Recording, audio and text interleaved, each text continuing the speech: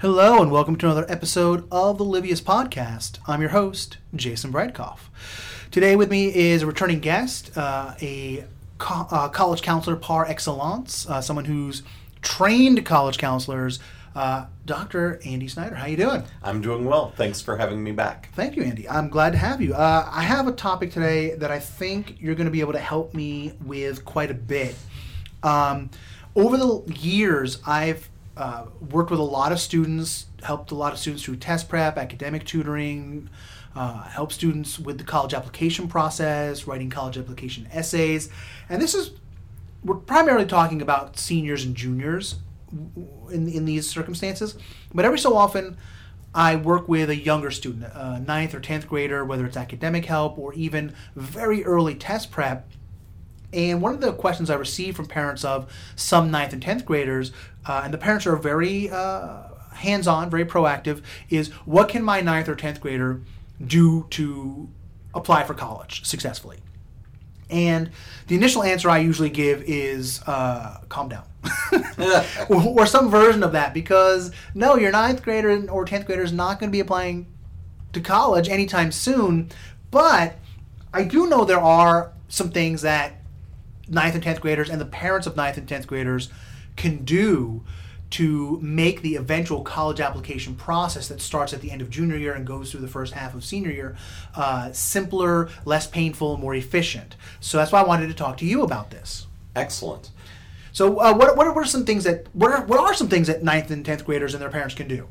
Well, the first thing that 9th and 10th graders should be thinking about when it comes to the college application and decision-making process is just doing well in school. Okay. Doing their best in their classes and engaging in school life and school activities or activities outside of school, outside of the classroom. Mm-hmm.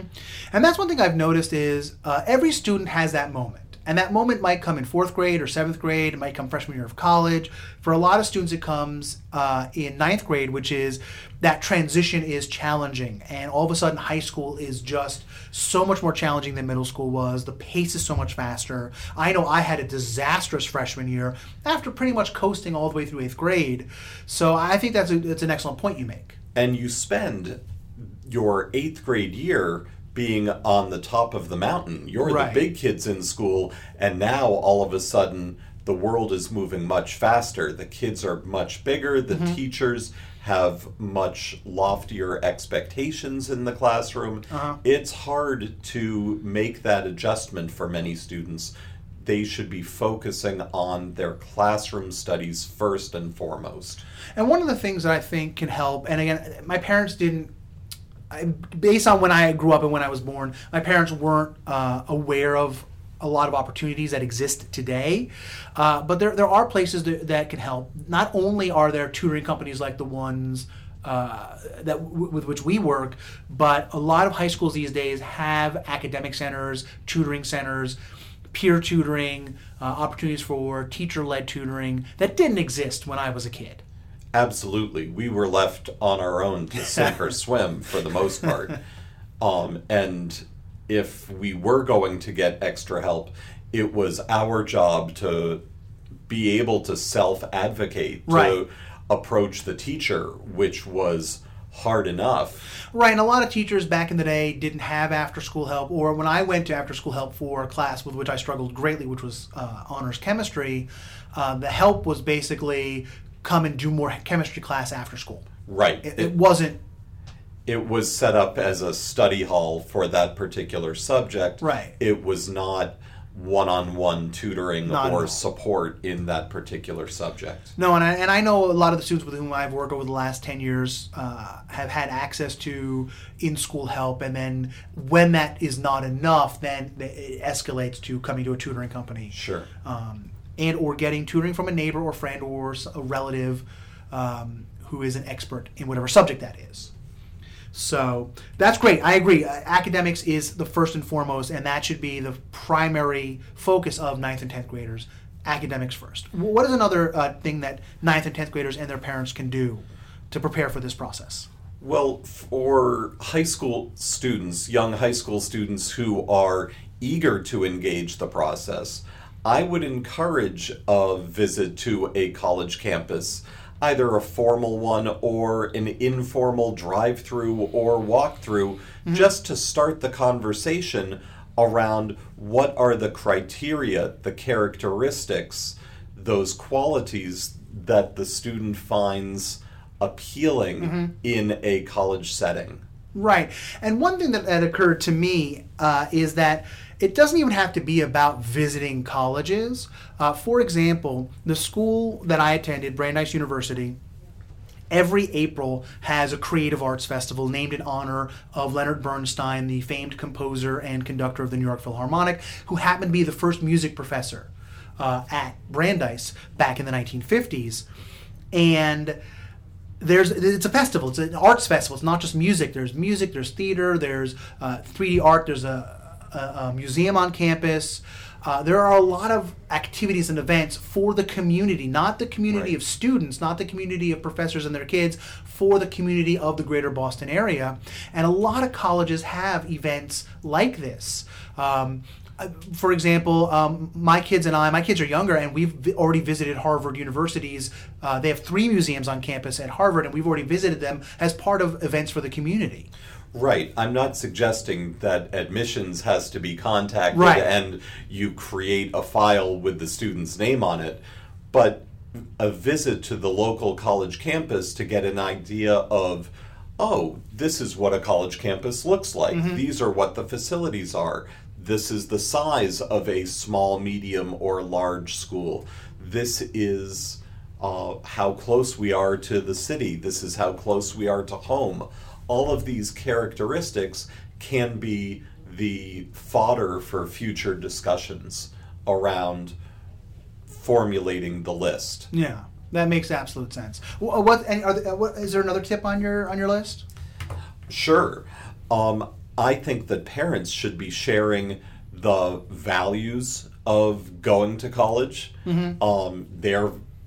maybe where they went and why they went there, how they have aspirations for their kids to do. Wait. I'm sorry for cutting you off, but are you actually suggesting that parents and high school students communicate with each other? If that's possible. It's not always an easy subject for high school students to engage in. These are emerging adolescents, and they have their attitudes and their beliefs and their hormones, and maybe this is too sensitive a topic to engage in right away. Right. That said, there are students who are excited about the college process, and it's not too early in addition to encouraging students to do well in school, to take up activities that are available to them in school and beyond school, it's not too early to look at a pre-SAT or a pre-ACT standardized test. Well, I mean, a lot of high schools these days are administering either a pre-ACT or the PSAT sophomore year, and and the schools are doing it for their own purposes. A lot of, especially schools that have AP programs, are encouraged by the College Board to use the PSAT as an AP pre-exam. So looking at that in that sense, although I'm not a huge advocate of preparing for the sophomore year PSAT, I actually think it's good to get a raw score and just take it cold and see where your baseline is. I'm not suggesting preparing for it. Right. But here's an activity that makes the college process move along. Right. I agree. I agree with you completely there. One of the things that we've talked about a lot on the podcast is building a personal narrative as part of the college application process, being authentic and truthful, not only with colleges, but with yourself, even more importantly than with colleges, is with yourself. And one of the things we've talked about is theming, which is building a sense of yourself and thinking about your activities and the things you do both in class and outside of class, extracurricular activities, as being a part of the story you end up telling colleges. And so I think one thing that I always try to communicate with freshmen and sophomores is be thoughtful about the groups, the clubs, the teams you're joining, and are they telling the story that you're interested in telling? And how the clubs you're interested in tells a story whether you mean to or not. Absolutely. The themes that you fit in absolutely play a role in your overall message in your college applications. So whether you are artistic or musical, or you're more into the sciences and math courses than you are the humanities, whatever you are, whoever you are, just be that best version of you. Right, and I've talked to freshmen, and the one thing that I advise them is, if you played baseball in middle school and that is no longer your interest, you're interested in lacrosse instead, then be truthful to yourself. Without question. Don't join something and then hope you fall in love with it. Find the things you love and then join that. I think that a young person's most valuable possession is not their cell phone or their laptop. I think it's discretionary time. Right. Time without homework or chores or work obligations. I think how a student spends his or her discretionary time should be evidence of what he or she is passionate about. And the early high school years are times to explore what those passions might be. Yeah, I agree with that completely. So before we wrap up today, any other thoughts, any other tips that you have for the listeners? I have one, and that is, let me speak for a second about my youngest son's experience. He's a sophomore in high school right now. We love his guidance counselor. She knows exactly how the school is run. She knows about the college process.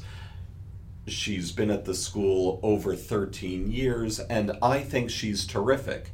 But in addition to my son, she works with 285 other students. So my son, who does fine academically, never is a discipline problem in school, is never absent too much, raises no yellow or red flags. My son doesn't get a lot of attention from guidance, even though they run a great shop.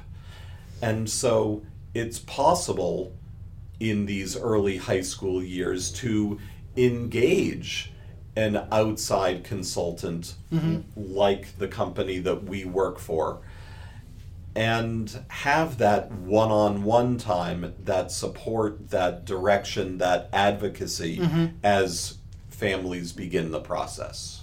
And one thing to think about that with that is if as a parent of a freshman or sophomore student, you're not going to be doing weekly meetings with a private college counselor. It's more at that point of a check-in, maybe regular updates, especially if you have specific activities or specific needs or goals. It really gets much more intense starting the end of junior year and definitely the summer and leading up to the beginning of senior year as the application process actually gets started in reality.